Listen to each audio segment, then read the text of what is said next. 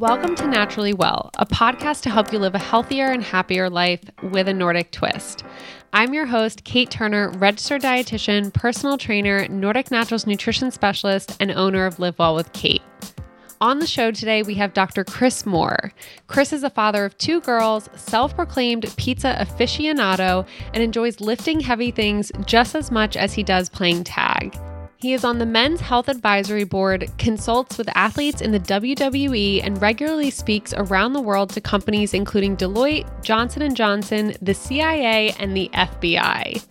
In this episode, Chris will talk about ways to set yourself up for consistent good sleep so you can wake up feeling rested and ready to tackle your day. We will also be discussing the impact too little sleep can have on your body, particularly on your immune system and your appetite. Chris not only is a well-accomplished RD and someone I have admired and looked up to in my career, but he is also an expert on all things sleep. I'm so excited for you to get to take in this information because I promise you, if you're not getting good quality sleep each night, it can be a big factor in not only reaching your health goals like diet and fitness, but also in achieving a positive mood, better stress management, and a healthy immune system. I know for so long I didn't prioritize my sleep, and I didn't even realize the negative effect it was having on so many other areas of my life until I started prioritizing it. And now I am happy to be in bed by 9 p.m. most nights and waking up without an alarm clock, feeling rested and in a good mood. Stay tuned to hear the most effective ways to take naps, when it's best to stop sipping on your coffee and wine, and if catching up on sleep actually works. Welcome to the show, Chris. I'm so happy to have you, especially to talk about sleep today, because that is one thing I know I have had a long journey with, and I know lots of my clients have had. And I'm so excited to really just dive into the importance of sleep and easy ways that we can create better sleeping habits. So I kind of just want to start with, why do we need quality sleep, and what's really happening while we sleep that dictates our health and just how we feel on a daily basis? Yeah, great. Thanks so much for having me, Kate. And I love this topic. When we think about well-being as a whole, sleep to me is really the cornerstone. And I'm saying that as a dietitian like you, of course, nutrition's important. Of course, movement's important. But if your sleep is not in check, both the quantity and quality, really everything else is going to be out of balance. Now, why do we need it? Well, pretty much because it helps your body reset. It's like recovering. It's like recharging your body. So you think about, for example, with your phone. When your phone starts you see that red battery light up in your phone, you immediately run and you find a charger because you can't let it die. Well, essentially, we have that same barometer in our brains and our bodies, but what do we do to reset? And that's what sleep does. And we can get into some of the details a little bit later about the health benefits of sleep, more than just having energy, which is great, but it helps you reset everything, brain, heart, everything is better with sleep. Yeah, no, I'm totally with you on, and honestly, it took me a while throughout my career to just realize how important sleep is and make sure that's such an integral part when talking with clients or making sure people are healthy. But it's so true. If you're not sleeping well, everything else that you could be working so hard towards, right? Like your nutrition, or you're going to the gym every day and trying to just get your body in a better place. Unfortunately, it's not going to happen. So I'm excited that we'll get to dive into some of that. So my second question, but I have so many questions today. So, but I know this is top of mind for a lot of people is how many hours are we supposed to get a night? Like what's the best amount? But then how does quality play into that? So can you kind of I took a 2-hour nap here that day, and then I'm adding it on to my 5 hours at night. So how does that all work? Right. Yeah. Let's good point to start right there is, what do we need sleep-wise when it comes to quantity? First of all, so it's the general recommendation is 7 to 9 hours of sleep consistently. So again, there's a little bit of a range there, but the data shows that, going down below that 7 hours, even minimally, and we could talk about this in a little bit, starts to have some detrimental effects. But then on the flip side, if you're going above 9 hours, you think there are probably times in your life that you've done that. And it's usually when you've been sick and you're recovering from something. Well, because sleep helps you recover. So that 7 to 9 hours is a good range. Now, the next part of that, as you asked, the second part is, that's the quantity, but what about the quality? If I get 9 hours, but I'm waking up periodically every hour to go to the bathroom and just tossing and turning, is that okay? But not really. Ideally, we try to get a pretty consistent 7 to 9 hours most nights of the week. Now, the naps you mentioned, to be honest, naps are fantastic if they're not interfering with your sleep at night. So when are you napping? How long are you napping? All those play a role, and it could play a role in the quality of your sleep and the quantity.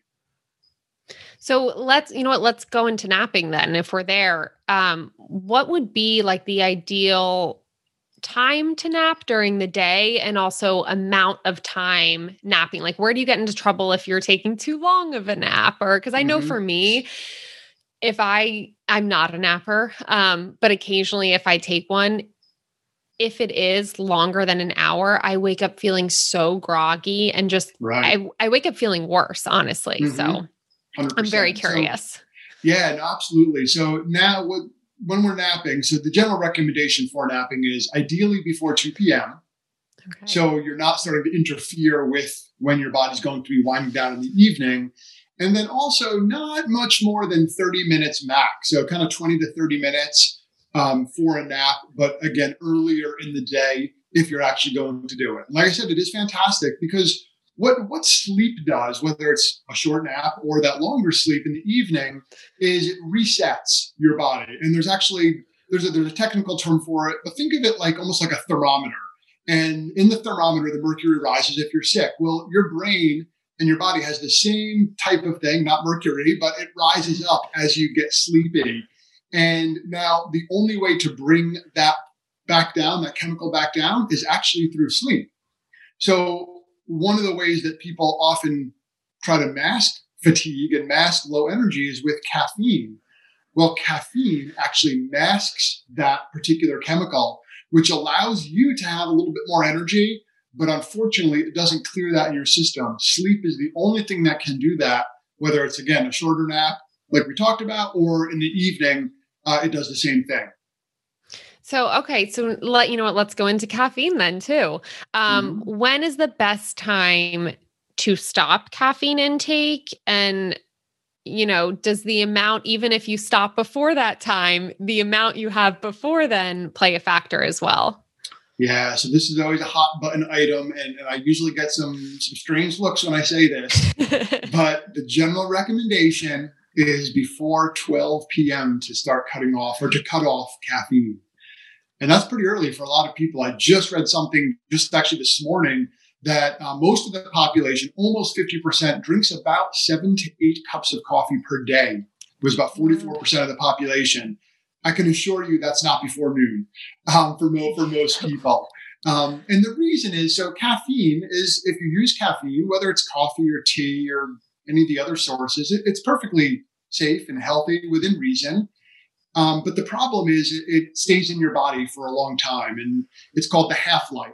And then the half-life of caffeine is around 6 to 8 hours or so for most people. Now, what that means is half the dose of caffeine is still available in your system about 6 to 8 hours after you consume it. So let's kind of put this into perspective. I wake up, I drink a cup of coffee, let's say 7 a.m. Okay, a traditional cup of coffee has about 100 milligrams of caffeine. So fast forward 6 hours, just for the sake of ease, 50 milligrams of caffeine is still available in my system. Well, then what if after the first cup of coffee, I had another mid-morning? Okay, well, then you have the compound effect, and half that dose is available several hours later. And then what if I also have one at noon, and I also have one in the afternoon, so I'm getting sleepy? Well, while most of the caffeine from that cup or those cups is worn off, there's still a good amount in your system. And again, I use the term compound effect because it is all additive. So now you're trying to go to bed at 9, 10, 11 o'clock at night, and you still have some caffeine in your system. And you may think, well, I have no problem. I could fall asleep without an issue at all. And a lot of people say that to me. But your brain stays awake. Your brain activity is significantly higher when there is caffeine in your system. So even if you're physically asleep, this gets back to the quality issue we touched on earlier. So that kind of affects like how deep of a sleep you can get Correct. into? Okay, got it. Because your brain's still going. Your brain is still going. You may not know it. You're physically asleep. Your eyes are closed and so on, but your brain is still active. Yeah. And for, I like to know too, for anyone listening, if you're like, oh, geez, I have my 3 cups in the morning, I have 1 in the afternoon. How am I going to get through this? It's important to note, and I'm sure, Chris, you've seen it with clients as well, but, a lot of us drink caffeine for the energy. But I find when I start to take caffeine away, and a lot of it is for sleep reasons, and also just we shouldn't have too much caffeine in a day. A lot of people get their natural energy levels back. They're not, they're not using that caffeine as a crutch. So you can still have high energy without caffeine, but also just some ways that, you can change your caffeine intake is in the morning. Maybe your first cup is a caffeinated cup and your second cup is a decaffeinated cup. There's still a little bit of caffeine in decaf coffee. There is, if you're looking for, if you see any with the Swiss method, they take out 99% of the caffeine. So a little bit less there, or if you do, maybe half decaf, half regular, and then finally switch to decaf, but just little ways. Cause I know if anyone's listening and they're like, I'm at 5 cups right now, how am I going to get down to having like 2 before noon? There are ways you can do it. Right. And think about too, like, doesn't mean you listen to us today, you better stop right now. Yeah. Like, to your point, there are ways to do it. And it doesn't even have to be like even just 1 cup. What if you cut down, maybe just push it back a little bit? If you normally have one at 3 or 4 in the afternoon, could you start to scale back a little bit, or maybe make that last one decaf? And then also think about, why are you drinking coffee? If you like the flavor, fantastic. If you like the energy, fantastic. But then, as you mentioned, Kate, there's other ways to get energy as well. So maybe those morning cups you enjoy fully caffeinated. But then normally, if you have an afternoon slump, maybe you can go out for a walk or do something else that gives you true energy. And I'll give you a story. I was giving a talk one time at a corporation in New Jersey. And there was an employee, one of the people in the talk said, I have these 2 friends who I met at the office, and there happened to be a popular coffee shop right across the street from the headquarters. And he said, every day, 2 o'clock, we all go out for a break. We go to the coffee shop. We just catch up, don't talk work, etc. And he said that was their pattern. He loved it. He got connected with these 2 guys. And about a month later, he emailed me and said, you know what? We realized that we were going to that coffee shop, not necessarily to drink the coffee, but to actually just catch up. And in this particular setting, there happened to be like about a 1/4 mile loop right outside the headquarters. He said, so we started actually having like the 3 of us would go out and walk that little 1/4 mile loop. We got the same benefit. We connected, even better, we connected with each other, and we got some movement. So maybe think about some alternatives if you're normally a caffeine person all day, every day. Yeah, no, I love that. They actually have, in the Nordic countries, they call it a fika. Like they'll go, there's actually a really funny commercial on it, but they'll go for a fika, which is like basically go to have a coffee, take a break, be social. And one thing I've really found works for people is a lot of the times too, or even in the afternoon, you just want something warm. Like if you're just looking for that warm cup, or even in the morning, change it to an herbal tea, right? That naturally is caffeine free. Like we are hibiscus tea junkies over here. My husband and I constantly have iced hibiscus tea in the fridge, but doing something like that, or even just if it's the first thing in the morning, you really are just turning your coffee pot on because you want that warm, cozy drink. Maybe start with some hot lemon water and then switch over. So there's other alternatives too, but it's exactly what Chris said. Find out why you're having it. Is it the flavor? Is it for that warm cup? Is it for the socialization? Because there's other things you can do, like taking a walk. That's going to probably help you reach your goals a lot sooner as well. Yeah. So I wanted to dive into, Chris, just because obviously our immune systems are at the forefront of everyone's mind right now. Right. So how does not getting quality sleep or even a lack of sleep affect our immune systems, or like what's happening with our immune system while we're sleeping? Mm-hmm. Yeah, so this is one of the hot topics right now because, like you said, it's on everyone's mind, immunity. But even before what's going on now, they've started to look at sleep and how it impacts disease states and then susceptibility just to the basic cold and flu and so on. So on a larger scale, research has shown that sleep is tied to things like cancer.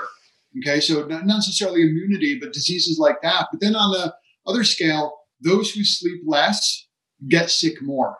And I honestly don't have the exact stat off the top of my head, but the susceptibility to cold was significantly higher when people got just a few hours of less sleep per night. So when I'm saying not sleep enough, I'm not talking about pulling all-nighters. It's as little as 6 hours of sleep a night, 5 hours of sleep a night. We start to see an increase in susceptibility to some type of illness. And while we're on the topic of immunity and flu and cold specifically, there's actually some data that shows that if you get the flu vaccine, for example, vaccines are not as effective if you don't sleep enough in the days leading up to getting them. So there's a lot of powerful data around the effects of sleep on overall health in so many ways. Oh, it's so interesting. And, I will say it frustrates me a little that like when I'm watching the news in the morning and they're talking about everyone trying to get their vaccines, why aren't they including the fact, maybe Chris, you need to get on there, right? That's it. Seriously. and educate them. Right. But that's really interesting to know. And I'm sure I think in the back of our minds, maybe, like, okay, if I'm not getting great sleep, I can see a correlation. I get sick more, but it's important to know that it could just be that 5 or 6 hours, because I know a lot of people that are like, I'm good with 5 or 6 hours of sleep. Like, that's just Right. me. I'm type A personality and I'm okay Mm-hmm. with it. But could you talk to us a little bit about the stages of sleep and what's happening during them and kind of connect some of the benefits there?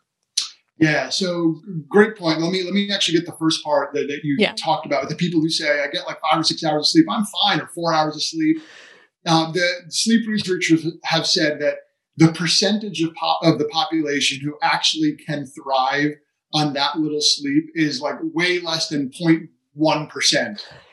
So I know we've all been there. We've all had long nights or maybe all-nighters. During college, I'm thinking of like studying for exams or what have you. But in terms of thriving and really being optimal, you need that 7-ish at a minimum hours of sleep a night. So I'll start with that. Then the next part of the question was, what about the stages of sleep? So when we sleep, there are four stages of sleep that you go through each night, and among those 4 stages, so imagine like a little circle. It should take about 90 minutes to go through those 4 stages. So initially, it's a lighter sleep, and then you go into a little bit of a deeper sleep. Then there's the dreaming phase, and then you kind of go into a real deep sleep, and then you start over. So each cycle, like I said, is about 90 minutes. And most recommendations, you think, just kind of back up in terms of how much time you need in bed and the 90 minutes. So it's around anywhere from kind of 4 to 6 times you should go through those stages.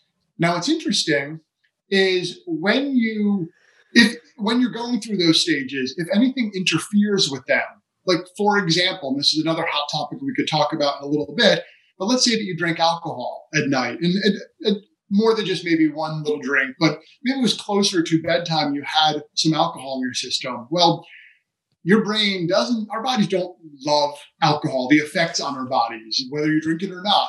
But what happens is when you're sleeping and your body's going through those stages, when the alcohol wears off in your system, regardless of what stage you're in, you'll wake up. And whether you know it or not, it could be something as simple as I have to get up to go to the bathroom because alcohol is a diuretic, or your brain and your body just might naturally jostle and wake up a little bit. Well, unfortunately, what happens if, let's say you're in the middle of stage 3. Well, unfortunately, you go back to square one. You don't continue on where you left off, which means you essentially miss that whole level of deep sleep in that example. And we need all of those stages to really get a quality sleep. In fact, we need to dream every single night to really get the quality sleep. Whether you remember them or not, your brain does dream. That's an important part of this whole process. So if your sleep's getting interrupted a lot, whether in the example I gave from alcohol or whatever it may be, unfortunately, when those stages of sleep are interrupted, you're not getting the quality you need. And that becomes a whole nother issue in and of itself.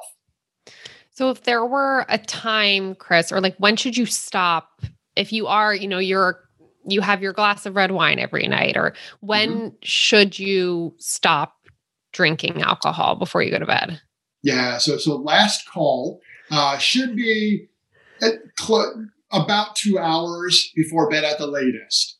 Okay. It won't necessarily get all out of your system. And depending if it's, like you said, a glass of wine versus, 4 or 5 drinks at night is going to be a little bit different, certainly. But the general recommendation is about 2 hours before bed, making sure that you're cutting off alcohol.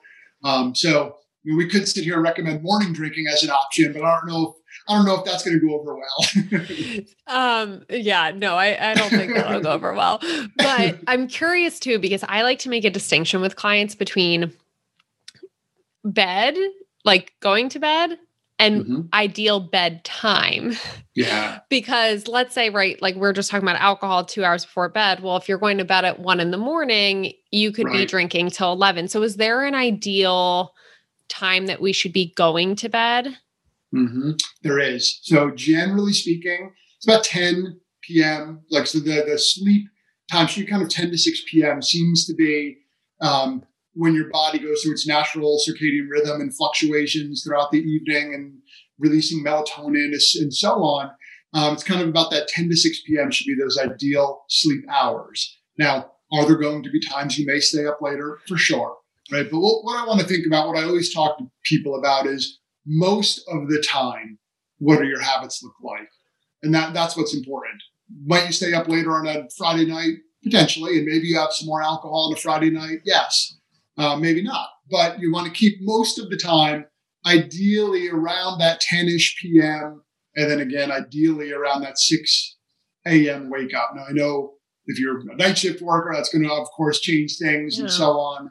But we're talking ideal here. So if you can do that as close to that as possible, that would be great for your body. Okay. So that's like when we get like the more deep sleep, or it's just better quality between those hours? It is, just because naturally, the way the circadian rhythm in your body works, and again, the natural secretion of melatonin increases towards that 10-ish p.m. And then fluctuates throughout the evening and so on. So again, I know that may not work for everybody. And what I also want to think about is, what are the habits aside, in addition to alcohol, what are the other habits leading up to that? Because like you said, going to bed and falling asleep may be two different things. So what does that evening routine look like? Because that's a big part of this puzzle as well in terms of quality sleep. Yeah, no, that's a big part. And I want to dive into that in terms of like, what would you say is the ideal bedtime routine, if you could have one, or just like little changes someone could start making today that could really change their sleep habits? Yeah. So you start to back up from when you're actually getting in bed. Here's another thing that people usually don't love to hear, but turning off electronics before bedtime should be part of that evening ritual. Now, that means phones and computers and TVs and all of that stuff. With some of you might be thinking, oh my gosh, my bedroom is like a virtual office. And I usually fall asleep with a scrolling phone in my face until it like lands on my chest and I'm asleep.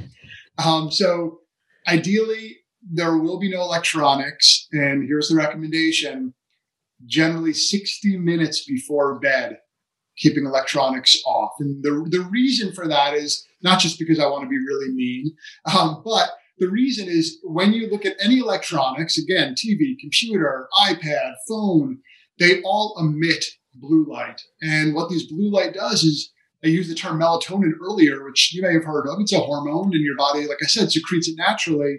Well, blue light suppresses secretion. So then all of a sudden you're laying down and finally going to bed, but that melatonin secretion is delayed. And there's actually a term that researchers are now using, calling it a melatonin hangover. So the next day you may not feel great, Well, potentially it's because that melatonin was not secreted sufficiently or efficiently or in a proper manner. And therefore, you're still not getting into those deep stages of sleep that we need consistently. So now, if you're thinking 60 minutes, no chance, like I'm right up here until the second my eyes close, just like I said with the caffeine piece earlier, can we scale back a little bit? Can we go like 15 minutes before bed? And then use that time to the basics, to brush your teeth, to wash your face, to taking off makeup, whatever it may be, and just kind of calm down and tone down a little bit in that short interim. And then maybe you can start to expand those minutes or hours a little bit from there. Yeah, no, there's definitely a mix of people because I will try and recommend similar things. But there's few people that will say, okay, I'm fine with getting in bed and reading a book, an hour before bed. And I have to say, even for myself, like my husband and I usually were watching a movie before bed. And I will always try and create some of that like white space by, okay, brush my teeth, journal a little bit, wash my face, kind of like get ready for bed. But I'm curious what your thoughts are. So we both wear, once dinner is done, our blue light glasses go on. And I do think, you have to get a quality pair, but I swear, Chris, I feel a difference. Even like when we, take them off and let's say the screen's still on just before we turn the TV off, it's like this bright, like my eyes can't even take it. And so I feel like it's working. And I actually notice the nights, if I forget to wear them or we're traveling and I forgot to bring them, I notice a difference, but I'm really curious to hear your thoughts on blue light glasses. Yeah. I haven't seen a lot of data on them, to be honest, but me either. No. And I've heard some sleep researchers talk about them specifically, and it seems to be a little bit more speculative right now. But at the very least, we know they're not hurting you. If they're making a difference, and they potentially could be, because it does block out, I don't know what percentage, depending on the brand and quality, like you said, a good chunk of that blue light, it can make a difference, I would think, in terms of at least blocking that blue light. So maybe that would affect your own internal melatonin. I know there's a lot of brands out there. So if you want to invest in them, I do have a pair myself. I don't know that they make a difference, but like I said, I know they're not hurting me. So I do wear them. My kids do make fun of me at night. But I feel like they're doing something. So again, for me, that's enough of a placebo or a nocebo effect. Exactly. Purely anecdotal over here. But I wonder too, if it's a combination. When we got them, we also started changing the settings which is something you can do too. Like change the settings in your TV to make it warmer. Same with if you're working late, you find most nights, change the settings in your laptop to, be more warmer light. And same with, you can easily do it on your iPhone or phone as well. So I don't know if it's the combination of both, but yeah, definitely the placebo effect over here, possibly. But something that if you're listening and you're like, I just can't, like, that's my time. I'm going to be watching a movie, or I do have to work late. It's just maybe you can try some blue light glasses. Then again, just create like that, maybe 15 or 30 minutes of that white space. Yeah. I'll add something else to that. And I would say probably big picture, it's probably not the first thing I would say that you need to go out and buy blue blocking glasses. Yeah. There's probably other pieces to the puzzle that are probably bigger ticket items. But again, they certainly can hurt. The other piece that you mentioned, to me, watching a movie is, depending on the intensity of the movie, is different than sitting in front of my laptop and working, because then your brain is also working. And sleep is a time for your brain to tone down and to recharge. So if it doesn't have that time to do that, again, it's going to take a lot longer to fall asleep. And I understand sometimes there are going to be opportunities or needs to work later into the evening.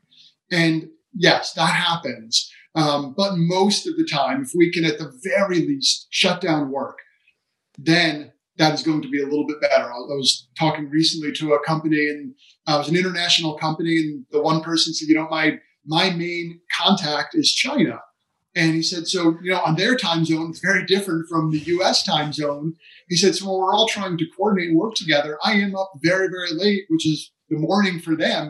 And there's times I need to do that. I get it. I understand that. I'm not saying that 10 to 6, 10 p.m. to 6 a.m. all the time and no other option. We need to be realistic, but we also need to, as much as we can, keep that white space, that term that you mentioned. I love that. I use that all the time. And then really sometimes you have to speak your truth and really make sure that this is important. And it's your livelihood, it's how effective you are, it's your health. So really take care of that sleep because it's so important. Yeah, no, that's interesting, Chris. I never thought about like what I've always just thought of if your blue light's on, but not what are you actually doing, whether it's working or watching like, a comedy, which your brain's probably pretty much shut off and you're just enjoying more. So that's really interesting. I do want to touch on kind of getting back to this piece of if your sleep isn't good, how can it affect other healthy habits you are trying to accomplish? So I know we've talked a lot about like while you're sleeping, it's a time to reset. And a piece of that is like resetting your hormones. So can you talk a little bit more about, Chris, the resetting of our hormones and particularly our hunger hormones and our satiety hormones and how that can play a role if you are trying to change your diet or better your nutrition? Yeah, it's these things that we don't necessarily think about when I'm trying to change my diet, for example. I'm trying to eat a little bit better. And my sleep affects that? And yeah, it absolutely does. If we're not sleeping enough, and again, I keep using the term sleeping enough, data shows, just an hour less than what's recommended. So 6 hours a night, we will eat more the next day. And most data is showing around 300 plus calories the next day above and beyond your normal. And those calories are usually from higher sugar, higher fat items. So the choices aren't great. And then the quality isn't great either. So it's above and beyond where you should be, several hundred calories more, and the quality isn't great. So when we think about our hunger hormones are increased, and our satiety hormones do decrease typically when we don't sleep enough. So if we're more hungry the next day, then of course it's likely that we're going to sleep. On a very simple scale, even outside of hormonal change, when we don't sleep well, we don't have energy.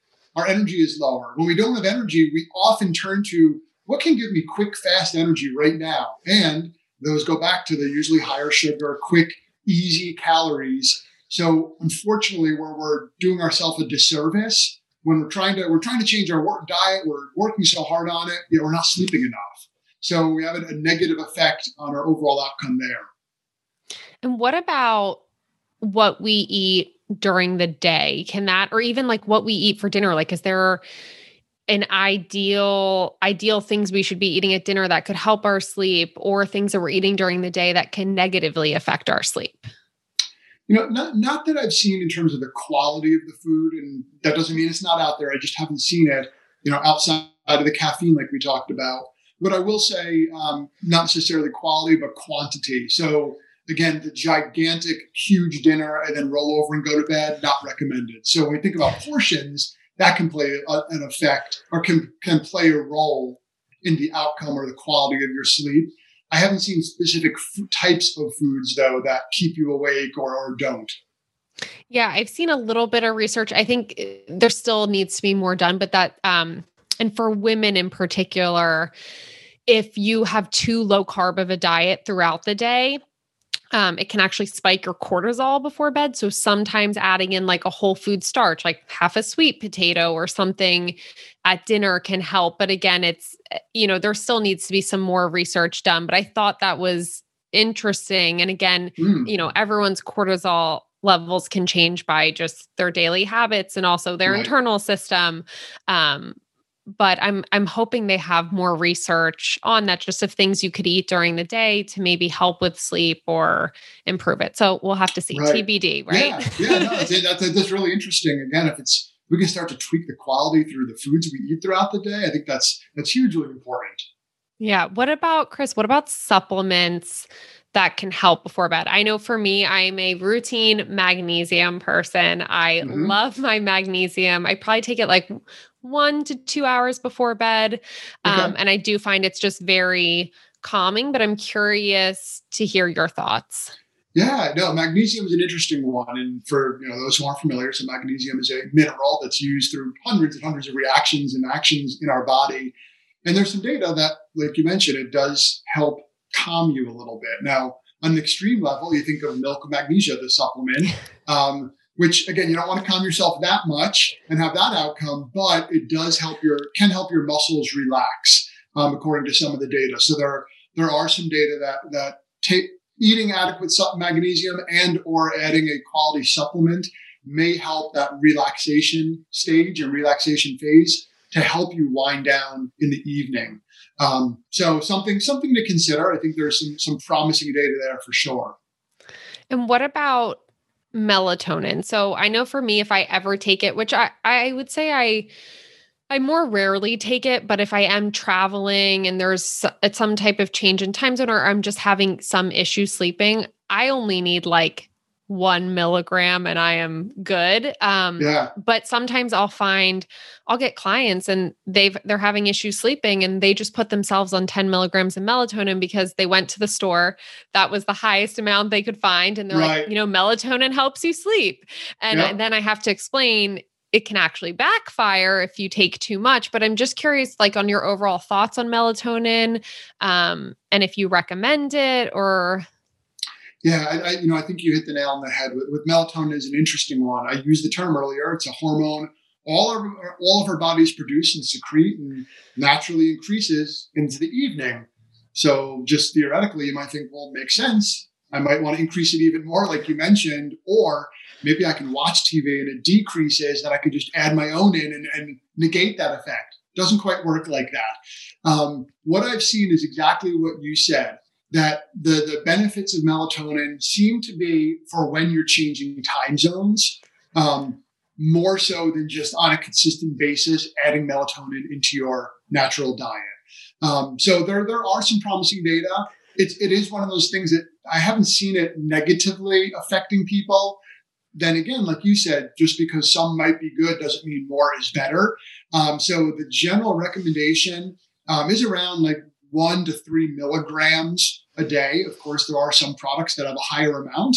But like I said, most of the data seems to suggest that unless you're really changing time zones, and the reason is because now your melatonin will be back in the old time zone, is not catching up yet, caught up to where you are, that adding a supplement might help. But unless you're doing that, it doesn't seem to have a huge positive benefit. Yeah, like it's almost like let's try to naturally get our melatonin levels up right before bed, like we were talking about minimizing blue light and, creating that time and space before bed. But it is interesting because, when if you take too much melatonin, that's when you can actually be like lying awake and be exhausted, but you can't fall asleep. So it can have the opposite effect, or you can have crazy nightmares and crazy dreams. So know that if you have been taking melatonin or have tried it and that has happened, that means you're taking too much. And if you're not sure how much you should be taking, start with 0.5 milligram or 1 milligram and just go up by 0.5 milligram until you hit that sweet dose. And like Chris said, unless maybe you're changing time zones or things, let's try to naturally build up our melatonin levels. And then if you need extra support, that's another way you can. Yeah, absolutely. So other things, Chris, because I know we are wrapping up, but we talked about, right, like eliminating some of the blue light, not having alcohol 2 hours before bedtime, not having caffeine after 12. I'm like a fun sponge over here. Yeah, I know, that's true. I'm sure you get so many looks. Right? But are there other things, like I know, whether it's temperature or just other easy things that people can start implementing today to create just a better sleep habits in general. Yeah, absolutely. It's good. The term is sleep hygiene is often used. So we hit on the big ones: caffeine, alcohol, blue light, like from electronics. You brought up temperature. So does seem to be an ideal temperature for sleep. And that is, this might surprise people, 62 to 68 degrees. So pretty chilly. Now, in the winter months, depending where you live, that might not be as challenging. The summer, again, it might be more challenging because you think, I have to turn my thermostat way down to get there. And if you share your bed with somebody, that there's usually two people who usually disagree on what the temperature should be. from a research standpoint, I'm saying 62 to 68 degrees seems to be ideal for getting the highest quality sleep. The other piece is the light in your room or lack of. And they say if you can see your hand in front of your face, your room is too light. Now, I know when my wife and I first heard that, we started thinking like, yeah, our room's pretty dark. The blinds are closed, and that was the extent of it. And then you start paying attention, and there's a lot of lights that you may not even be aware of. Like, yes, the blinds were closed, but there's still light coming through some of the little cracks. Or we had the house alarm in our house happened to be in our bedroom, so that was lit up all night. Or if you have a smoke detector in your room, that usually has a light on it, or a TV. That might have a light even when it's off. So all those little things start to add up, and your room could be a lot more light than you expect. So one, again, maybe the easiest solution might be the I don't know what they're called, like the little masks, sleep masks. If you don't mind sleeping with those, I personally don't find them comfortable, but some people love them. Or think about some other options. If in your room, if it's your blinds. Could you get some room darkening shades that actually cover those up? That's what we did. We don't have a TV in our room. We no longer have the house alarm in our bedroom. So we really started to making it as really as dark as humanly possible, and have noticed a huge difference. So temperature, light plays a role in the sleep hygiene. Those are two big pieces to the puzzle. So no night light. Ideally not. Yeah. I want to make sure, of course, like when my parents come to visit, it's more for a safety thing. Like, yes. If that's the issue, I'm not going to say, don't be safe. But maybe if you put it in the bathroom versus right in your bedroom, depending on their proximity, that might be an option. Interesting. So again, think about each of these like big ticket items and think, what can I start with and see if that helps me? Okay, awesome. Okay, one last question before we do a little bit of our rapid fire. But I get this question a lot, Chris, and sometimes I can't say research-wise I've seen too much, so I'm really curious to hear your thoughts. I'm assuming the answer is no, but can you catch up on sleep? So let's say you had a really crazy week and, your sleep was more in that 5 to 7 hour range each night. Can you then say, oh, well, Saturday I have nothing going on. I can sleep in all day. Does that help or work or? It doesn't, unfortunately. I get that question probably more than any. So, what you can't catch up, what I would just say is try to get back to adequate sleep if you do have those, longer nights or shorter nights, I should say.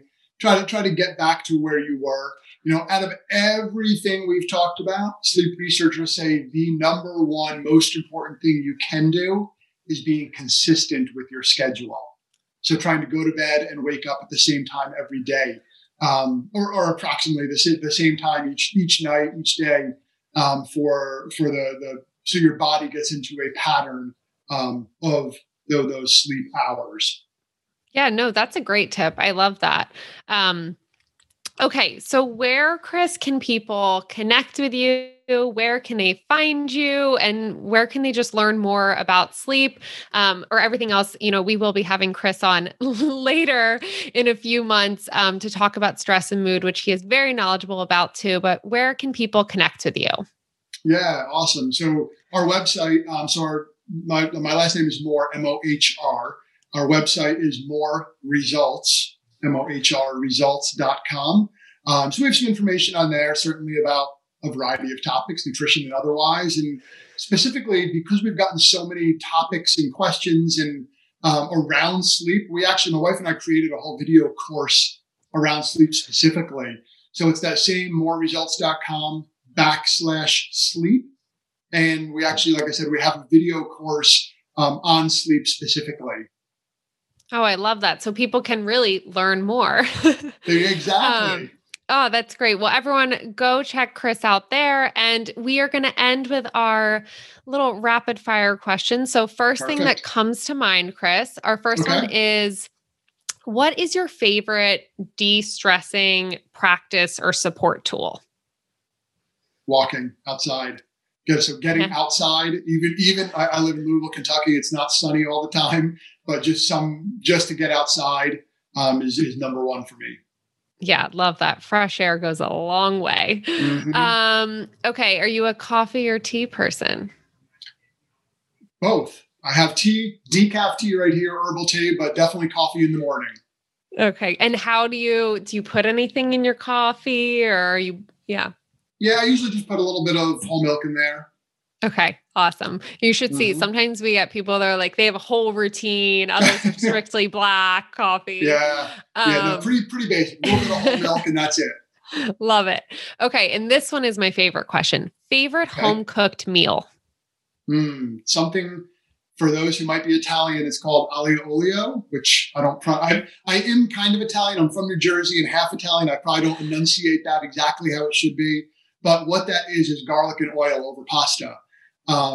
Super basic, but it is by far my favorite meal to make and or eat. So it's garlic, oil, pasta, a little parsley, some salt and pepper.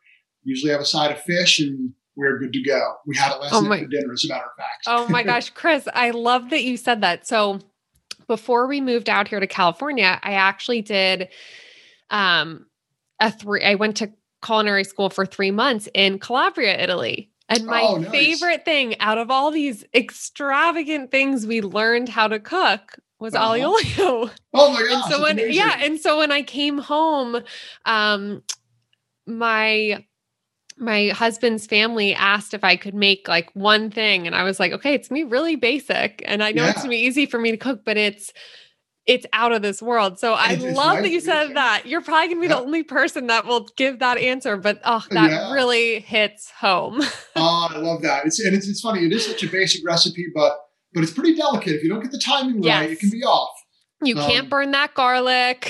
No, definitely not. And I'm going to give you a tip that I learned from a friend of mine who's a true Italian chef from Rome, but now in the States. But he said, try this out. He added ginger to it. And curry powder, which sounds super strange. And I'm like, no, Lorenzo, no way. And he said, just try it. And now we always add ginger, like fresh ginger, and curry powder is like makes it even like one step above. Oh my gosh. And a lot, like how much curry powder? Just a little bit or? Yeah, a decent amount. I mean, it's not crazy. I usually put it in the oil first with the garlic as a little sweet flavor. A whole another level. Oh my gosh, I'm going to try that because it's such a simple and delicious dish, but any way to like elevate it a little bit or, I love that. Oh, well, thanks so much, Chris, for being on. And like I said, everyone, we are going to have Chris back on to talk about stress and mood. So make sure to look out for that episode as well. And we will talk soon. Awesome. Thanks so much, Kate, for having me. Thanks everyone for listening.